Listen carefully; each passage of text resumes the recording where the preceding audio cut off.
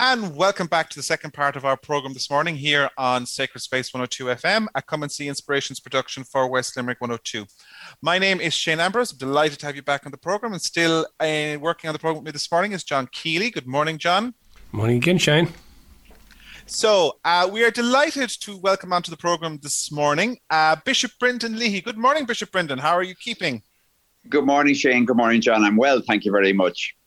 And how are you these fine COVID days, as they say? Well, we're like everybody else, so we're getting tired of them. But we know, recognizing this is what we are, this is where we are, we've got to just move through them. I think like everybody else, trying to be as best I can, keeping to all the regulations and trying to stay at home and try to keep safe and all that everybody's doing. So yeah, look, that's where I think we're all in the same boat, more or less, or at least as somebody put it to me more recently, I think maybe this might be a better way of putting it. We're all in the same storm, but never about the same boat. We all have different boats maybe, but we're all in the same storm. So we're trying to together get through it. Very good. Now, as we talk, as we record, of course, this is kind of just the middle of the second week of Lent. So it's kind of hard, I suppose, to kind of looking back that it's this time last year, we were in Lent again when this whole, as you said, this storm kind of came upon us in our different boats. And looking at it from that perspective, I suppose, the idea of this tumultuous period that we've had, I suppose from what does Lent say to us, I suppose, or what are the opportunities that are there for us this Lent in, I suppose, being able to try to encourage people to maintain and stay the distance that we have to go at the moment? Well, I think the first thing we do have to acknowledge is that, as somebody said to me, my God, we've spent the past year in Lent. Because for a lot of people, Lent is about, in one sense or other, having a fasting, giving something up, not having something that you normally enjoy or whatever. But in this case, the past year has been that for a lot of people. They've missed out on so many things. Just the joy of company, good company with family, friends, going out for a meal, giving yourself a treat. These things have been difficult this past year. So there is a sense for a lot of people, well, what's Lent to be this year? We've already given up so much. So I think maybe there is something in that's a pointer. That Lent, of course, we might still give up the biscuit or the bit of chocolate or whatever. I know some of the families saying to me, despite everything, and maybe even more so, they're giving up the chocolates and things because perhaps there's an element of that going on a bit more than usual at home because of the cooped up situation people are in. So in some cases, families might be doing that. I appreciate that. But perhaps maybe there's a question of also asking ourselves, let's use Lent to talk about and think about and pray about, what direction are we going in as personally or in our family? What are we learning through this COVID? What are we going to take away from this COVID situation? And I think a lot of families will admit, despite the negatives and difficulties of being cooped up, there have been also moments where families have been together a bit more and appreciated the time of just having time together as opposed to just rushing around that maybe we were more used to in the past.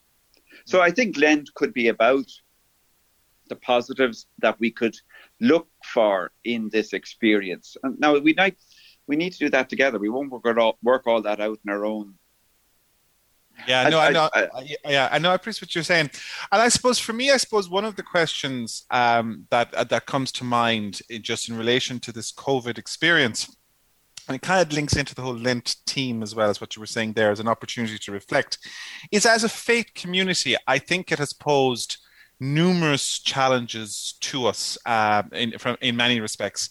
I suppose the first thing is that you could look at it two ways. There's the whole business at this minute in time of, as part of the public health requirements, we've had to close down public liturgies. And I suppose people will say to that, well, the first part of that is there doesn't seem to be a recognition in a wider sense about how essential prayer, religion, liturgies, faith is, as much as, say, mental health, physical exercise, and that we face a challenge as a faith community kind of getting that message across to people. Would you say that's true? Would you agree with it? What kind of would you be your thinking on it? Well, certainly the experience we've had is that a lot of people are coming online for liturgies, and a lot of people are sensing that the church has made an effort to be present to them.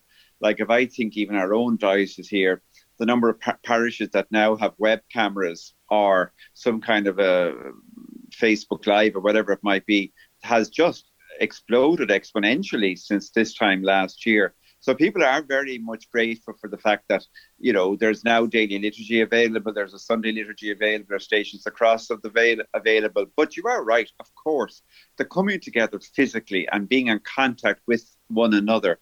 I heard Richard Carney the other day, a philosopher on RTE, the Brendan O'Connor programme, talking about how we forget sometimes the importance of the sense of touch. We think an awful lot about the eyesight and our hearing and smell and taste, but touch, the touch is a very important sense. And that, in a broad sense, is true with regard to ourselves coming together as a faith community. And that is important for our mental health. And, okay, that is something I think we do need to recognise. You are right there. However, maybe this, let's call it a trial, a difficulty that we're going through of having a quite extended period of time where we're not being able to come together, is actually opening up for us questions that are important for the future, but also about how it is we come together. What is the significance of coming together for us? But I think we'd have to say, while there is that pain of not being able to come together in the church building, I think we'd have to recognise there is a new discovery, I think, beginning. It's only beginning, but it's there, that the family is first and foremost the normal day-to-day place where you are experiencing church. We don't normally think about that. We think about church as a church building. And okay, that is important. The sacraments in the church are, yeah. But let's remember, all of us are baptized. Baptism is always working, always. The baptism is going on in our lives. If we're married, the sacrament of marriage is always there. It's always working. If we're confirmed, that sacrament is working. So when we're together in a family, 2 or 3 gathered in the name, as the scripture says, of Jesus, then he, obviously, is present in the family. So the family becomes the church. And I think COVID has mysteriously opened our eyes to that in a new way, in a new way that we really are going to have to hold on to and develop going forward. 2 things, I suppose, that just struck me from what you were saying there, Bishop Brendan. One was, I suppose, the focus to online. And I suppose what strikes me about that, I'm always concerned, I suppose, with the focus to online is access.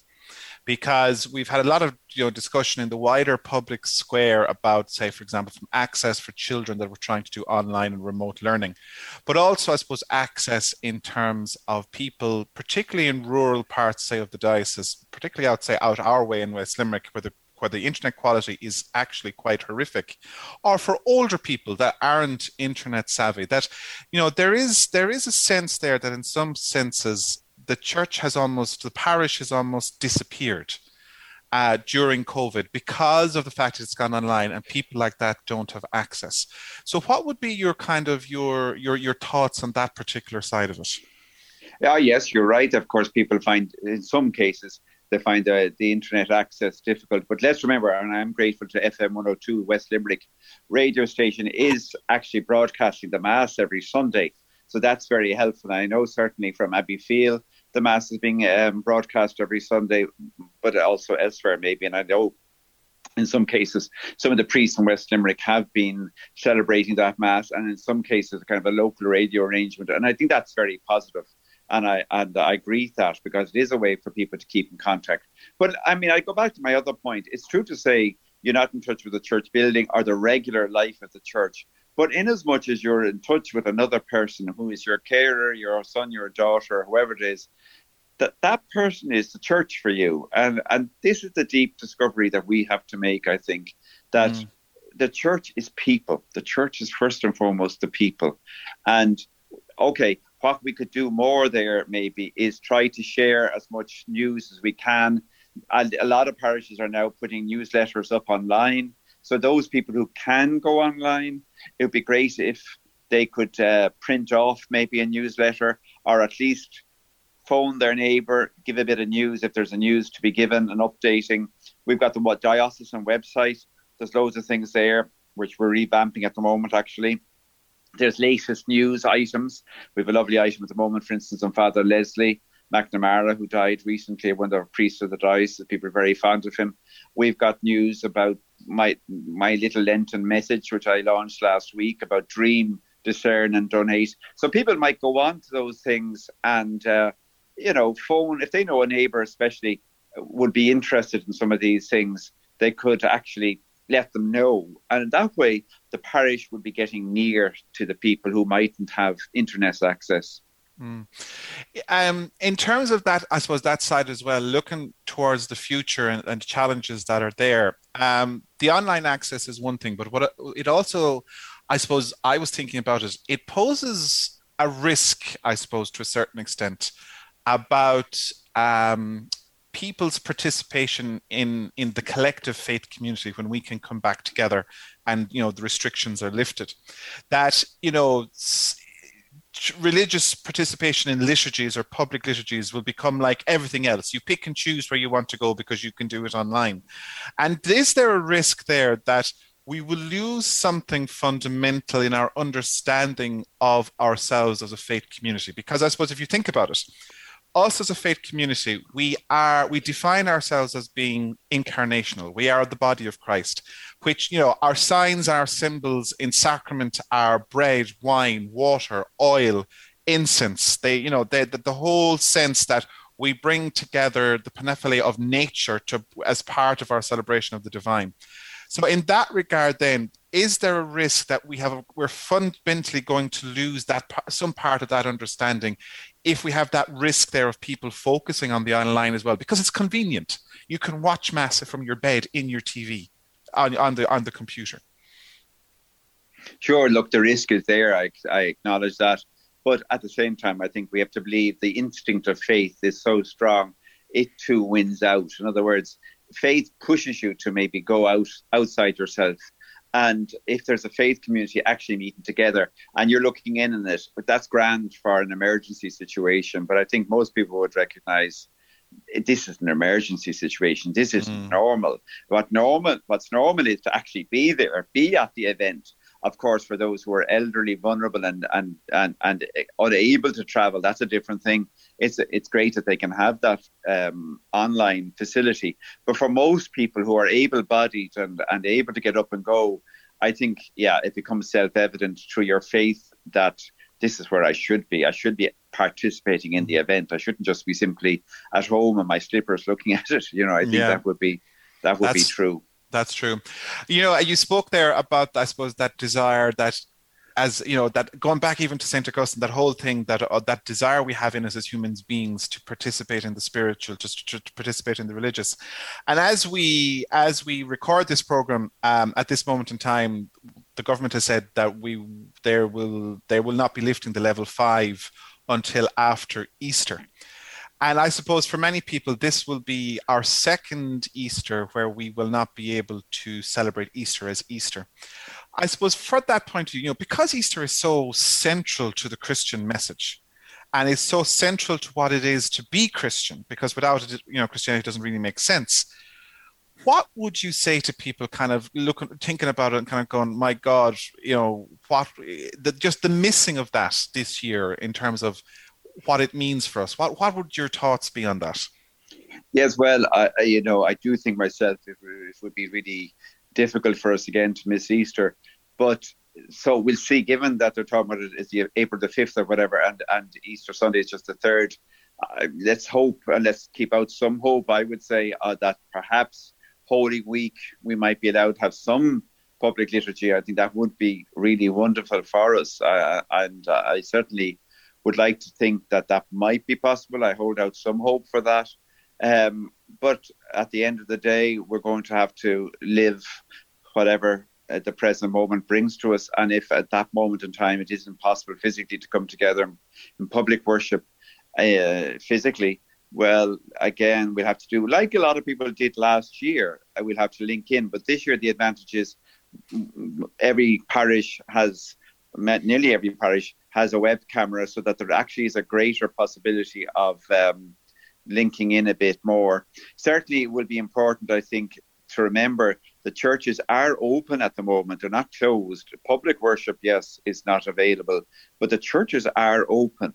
And I would invite people to, not be shy of making a private visit. And then, of course, obviously into Holy Week, making a private visit, having that moment of prayer, being in the places you put it so very well a while ago there, Shane, about the symbols, the signs and the rituals. The church building does speak about that. And if I can recuperate here now what I said maybe earlier, slightly in a different way, a church building is important because it is a place which has resonance about faith, has images, it has an atmosphere, and of course that is helpful to us in our faith.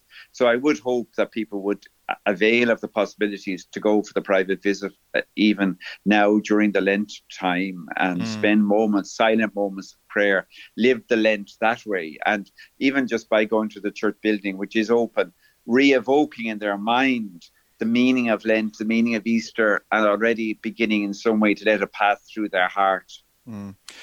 You spoke there, I suppose, about this opportunity for us to look future-wise, and I kind of want to move the conversation slightly that way for the moment. I suppose one thing that struck me recently was that the GEA came out and announced that they had 34 million of a loss this year in terms of euros.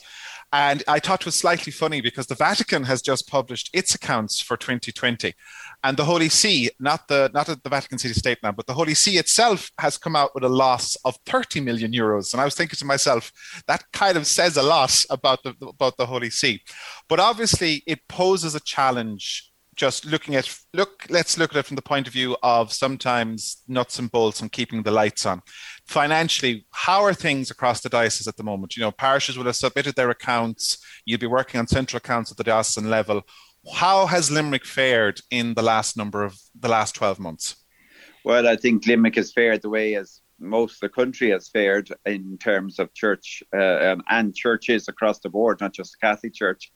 Clearly, COVID has had an impact, definitely. On the one hand, I think my sense from my own initial observations, and I want to pay credit to people, I think people have been generous in terms of the dues, the normal Christmas, Easter dues for priests.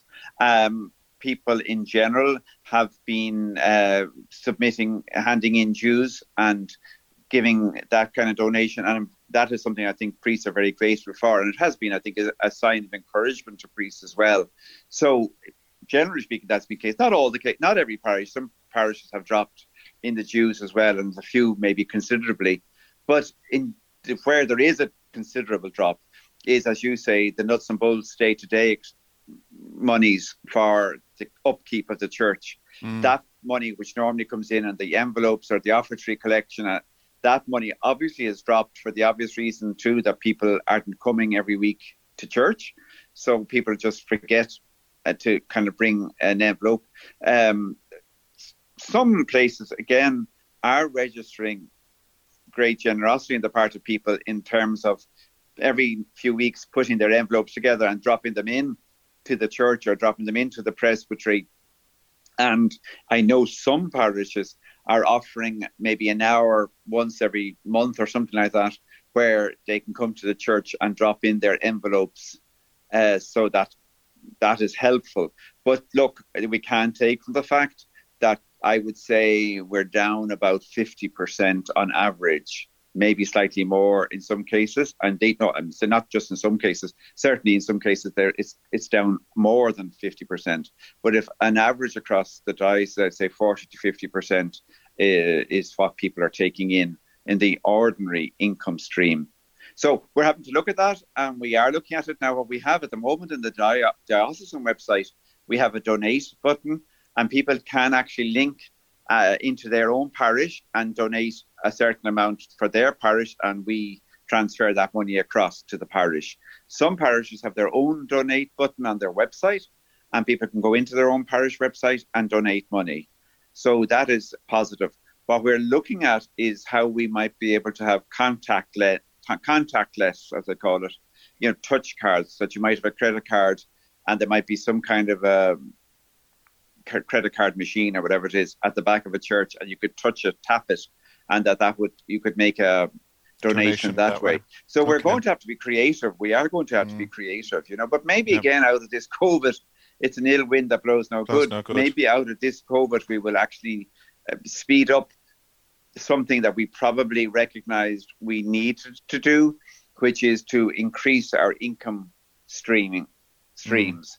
People are generous. Those who are coming to church are generous.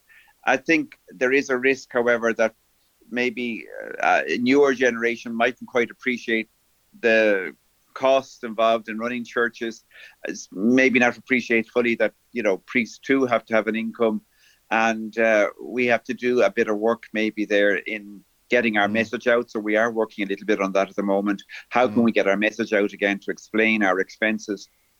At a central level in the diocese, we too have services, so we're looking at all of that. Yeah, and of course, Ireland is like, unlike when these conversations are had about, say, the continent, where the German church, particularly, is funded from the church tax.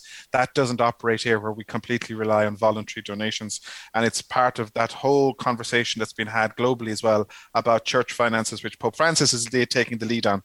But that feeds in, I suppose, to another question in terms of just looking to the future, Bishop Brendan, and two things, I suppose, which people often ask questions us on. We get questions here in the program about very often. First of all is the issue of where are things with the pastoral plan, and after where are things at with it? Now, obviously, COVID will have stopped or paused a lot of things, but obviously given an opportunity to pause and reflect. And the second thing that fed into that, of course, is one question we get very often is the COVID cocooning requirement last year very much highlighted the issue of the age of the clergy of the diocese, and where are we in terms of vocations to the diocesan clergy? We can cluster, we can work together as community, parishes can cooperate, but at the end of the day, we're a sacramental church. So without clergy, where is the future for us as a diocese? Well, okay, the two questions. The pastoral plan, I suppose one of the elements, of course, has come out. One of the things that was said very strongly at the Synod was the importance of using technology and communicating better. So certainly with the COVID, we've ended up putting a lot of things online. And I have to pay credit again to our staff at the Diocesan Centre as well. We've done an incredible amount of work in the past year. The diocesan advisors at both primary and second level have kept great contact with the schools, both primary and secondary. We have provided resources for the faith transmission, which of course was one of the themes of the pastoral plan. And the diocesan advisors have, for instance, put together reduced versions of the Grow and Love for the children, the primary schools, and the diocesan advisors at second level have put together resources for schools. For instance, in September, October, we did a whole thing about children entering into the first year in second level. It must have been very difficult this year, a transition from primary to secondary school in the middle of a COVID and wearing masks in your school and all that. So we provided reflective liturgy type moments which could be used in the schools, and I think they went down well. Our Muinteres Isa, which is our youth ministry, again is another theme, of course, of the pastoral plan. They have gone online and doing a lot of good work with young adults. They have prayer moments, they have fun moments together. That has been supportive of young people, especially some young people who have felt the pressure of the uncertainty around Leaving Cert and all that. And we did put on liturgies last year for Leaving Cert students. I myself have issued some messages as well to teachers. But apart from that, then, in terms of the broader catechetical transmission of faith and new way of doing things, we have also launched, online type of events. So we have a book club going on at the moment, for instance, on the Pope's encyclical on the environment, Laudato Si. That's very successful. I think we have the best part of 100 people involved in that. And it's a book club. So they take the document and reading through it, guided by experts who give it little inputs and they're sharing. That's been very successful. Another new adventure that I'm really happy about is an outreach to health workers. So we have a session once a month, which is something like Time to Breathe. I think it's called Time to Breathe, once a month, where health workers, and what we mean by health workers are obviously doctors, nurses, staff in hospitals, but also carers, local doctors, people who are looking after the elderly on their own or in nursing homes. We provide them with an opportunity once a month to come together for just a kind of a spiritual reflective moment. And that's something which we've done. It's a creative initiative to create that community of belonging, which is, again, one of the first items on our pastoral plan, that I'm particularly happy about that initiative. We then, of course, are more regular things. We have currently going on, Sister Teresa Fitzgibbon is doing a Lenten talk every Monday night at 7:30 on the scripture, taking up the themes of Lent, and that too is very successful. So in other words, we've translated online giving possibilities in digital format to new initiatives, which are proving to be quite successful, really. I've done video conversations with people about topics and we put them online. We're updating our own actual website at the moment. So there's a lot of work going on there, I think. The second question is the question of vocations. We did have a vocations officer, Sister Katrina Kavanagh, one of the Dominican sisters. I appointed her vocations officer last year. She's been doing good work in keeping contact. We had a group of young men, 4 young men, who were meeting once a month to discern their direction. That has been a helpful tool for them. Now, I think 2 of them just literally this week have discerned it isn't their direction now. But look, it's been helpful to them to have that discernment. There's 2 others discerning. We have one seminarian in the seminary, Tim Collins from Croke, and he is in Maynooth. But that's where we are. I can absolutely, there's no way I can deny that we have a very serious challenge on our plate. That I can't deny. I encourage people to pray. Yeah. One thing I would say to you, Bishop, it's a comment that's often made to me, like, the question I get is, what's the bishop doing about vocations? And my reply is often, well, the bishop doesn't have priests growing under a cabbage in his back garden. And the question, the question I often go back with is, well, when is the last time your parish would have given a seminarian to the diocese? Because, it is a community responsibility that we have vocations because we are a sacramental church. But one of the questions I was asked recently, and I thought it was an interesting one, is some of our neighboring dioceses are looking to the issue of priests from abroad. And I suppose it's an opportunity to say to you, as a diocese, why aren't we going that route? That's one of the questions people will ask. Now, personally, I don't agree with priests from abroad, but that's my own personal view based on my experience of having worked in African countries for a number of years. But from your perspective as the Bishop of the Diocese, what would you say to people that would ask that question, that why aren't we looking to bring in men from abroad? Come on, we gave enough Irishmen to the missions for all those years ago. Sure. Well, I suppose the first thing is to say, and I need to clarify, in our synod we talked about this, and it was kind of made as a decision that we wouldn't be simply importing priests from abroad to solve our problems. We have to solve our problems, but that we would offer hospitality to priests from abroad if they were needed for studies purposes or whatever, and we would be happy to welcome them and, of course, avail of their ministry here. And that's a bit what we have done. So, for instance, from the Syro-Malabar, this is a particular Indian group which are Catholics, but they have a particular rite. We have 2 priests from India, from the Syro-Malabar. One of them is working full-time in the hospital and chaplaincy, and the other is working full-time with his Syro-Malabar community, although both of them actually help the Syro-Malabar community. So they were, we're welcoming a particular group that needed a priest, and they're helping us in their own way. We then have 2 priests from Nigeria who are studying in the LIT. We've offered them hospitality. They're here in the diocese, and I think once they get settled, they're here since last September. Once they get settled, I think they should be able to help out a bit in liturgy. And then we have another priest from Ghana. So then, of course, we have the Polish community. We have a certain amount of Poles, obviously, here in Limerick, and I have 2 Polish priests, one working full-time with the Polish community and another who is partly helping the Polish community, but he actually is one of the co-parish priests here in Limerick. And then we have another Polish priest who is a chaplain to the army. So, it's not that we've none from abroad. We actually have 5. But I do think myself there is, those 5 I'm very grateful for. But at the same time, it is an issue that we have to face up ourselves. Importing the priests isn't the solution to our problem. Sometimes priests, when they come, can have cultural difficulties adapting. People sometimes find it hard to understand their English, and that can be a strain for some. And also, sometimes it's hiding the fact that the problem. Yeah, it's hiding our own problem. Now, a lot of the questions we've asked so far have very much been what we'd call ad intra discussions, looking at things internally to the faith community. Looking at our part as the wider society, as a faith community in Ireland today, I suppose one of the things that's going to come up again and again is there's an ongoing discussion about suicide and an assisted dying, which is currently making its way through the Dáil and committee stage. And it's been called the Dying with Dignity Bill, which the title is, you swear nobody else has died with dignity before. But I suppose from a faith perspective, many Christians, many Catholics will have reservations and questions about this.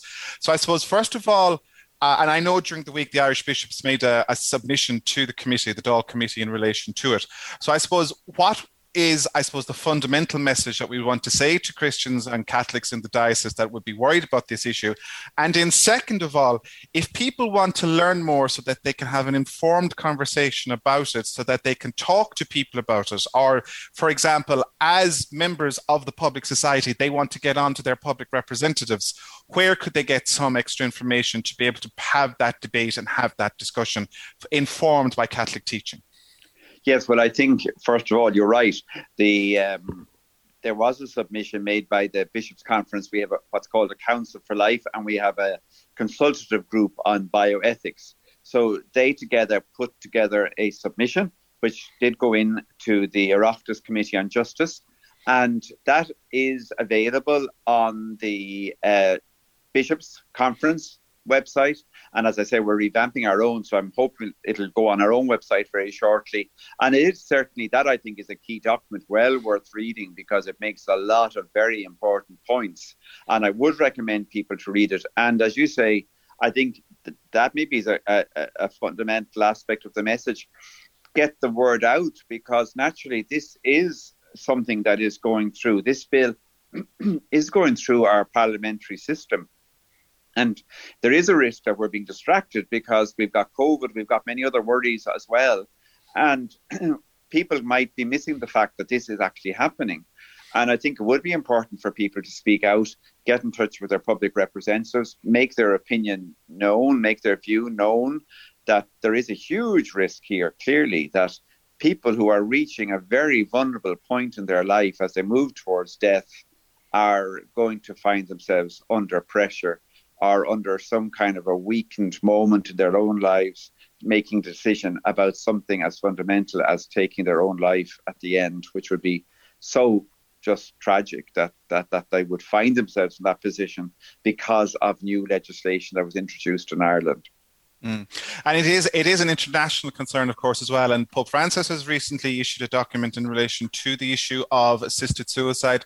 Obviously, internationally, there's concerns raised about Belgium, the Netherlands, Canada, just to name a couple of countries, parts of the United States. And it is something that hopefully we might take up if we get an opportunity on the program at a future stage as well. But as Bishop Brendan said, the document there, it's on the Bishop's website, the Conference of Bishops website. And definitely, I would say to people, it's very easy to read. It's not complicated. I had looked at it myself in the last couple of days. And for people, if this is something that you're concerned about, as the Bishop said, contact your public representatives. You are as much entitled to participate in the public discussion as citizens of the Republic as anybody else. And don't be afraid to have an opinion on it. Bishop Brendan, I'm afraid we are very over time on this, so I'm afraid I have to call our conversation here at this point. We could keep going for another 20 minutes, but I'm afraid we're running out of time on this morning's program. As always, we thank you for coming on the program. And just as we close out this part of the program, just any last thoughts for people as they face into this Lenten season? I suppose it's a season of opportunity, a season that we don't have to be morass. What would be maybe, a final thought you'd have for people this morning? Well, I think I would just take three words. Pope Francis has the word dream. Think about the future. Think about what you want to take away from COVID. I would take the word discern, another big word from Francis. What's the right thing to do in your life? And just take Lent as a time to think about that.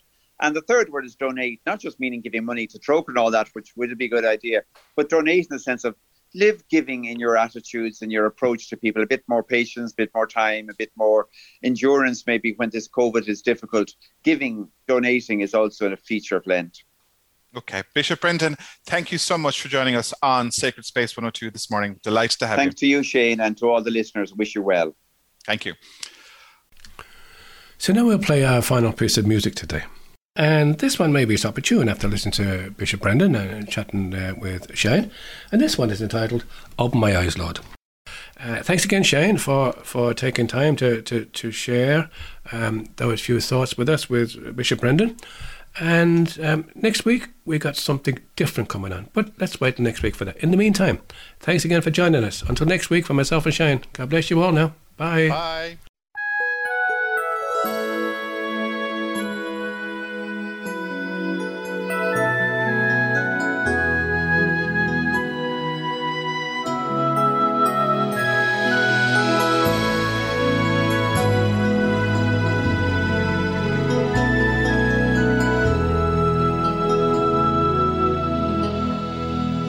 Open my eyes, Lord.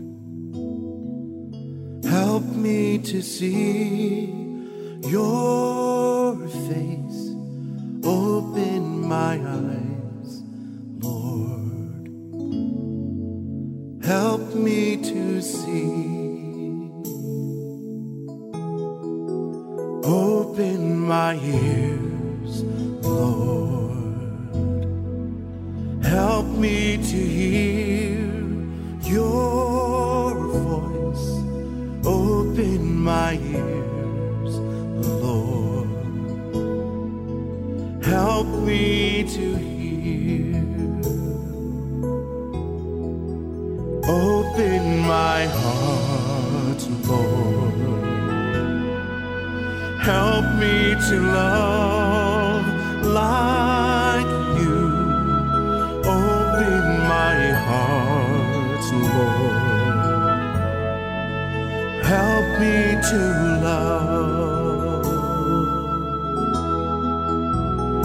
And the first shall be last, and our eyes are opened, and we'll hear like never before.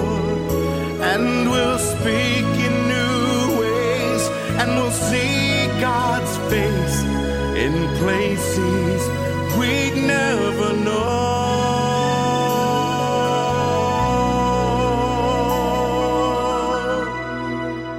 I live within you, deep in your heart, oh love, I live within you. Rest now in me.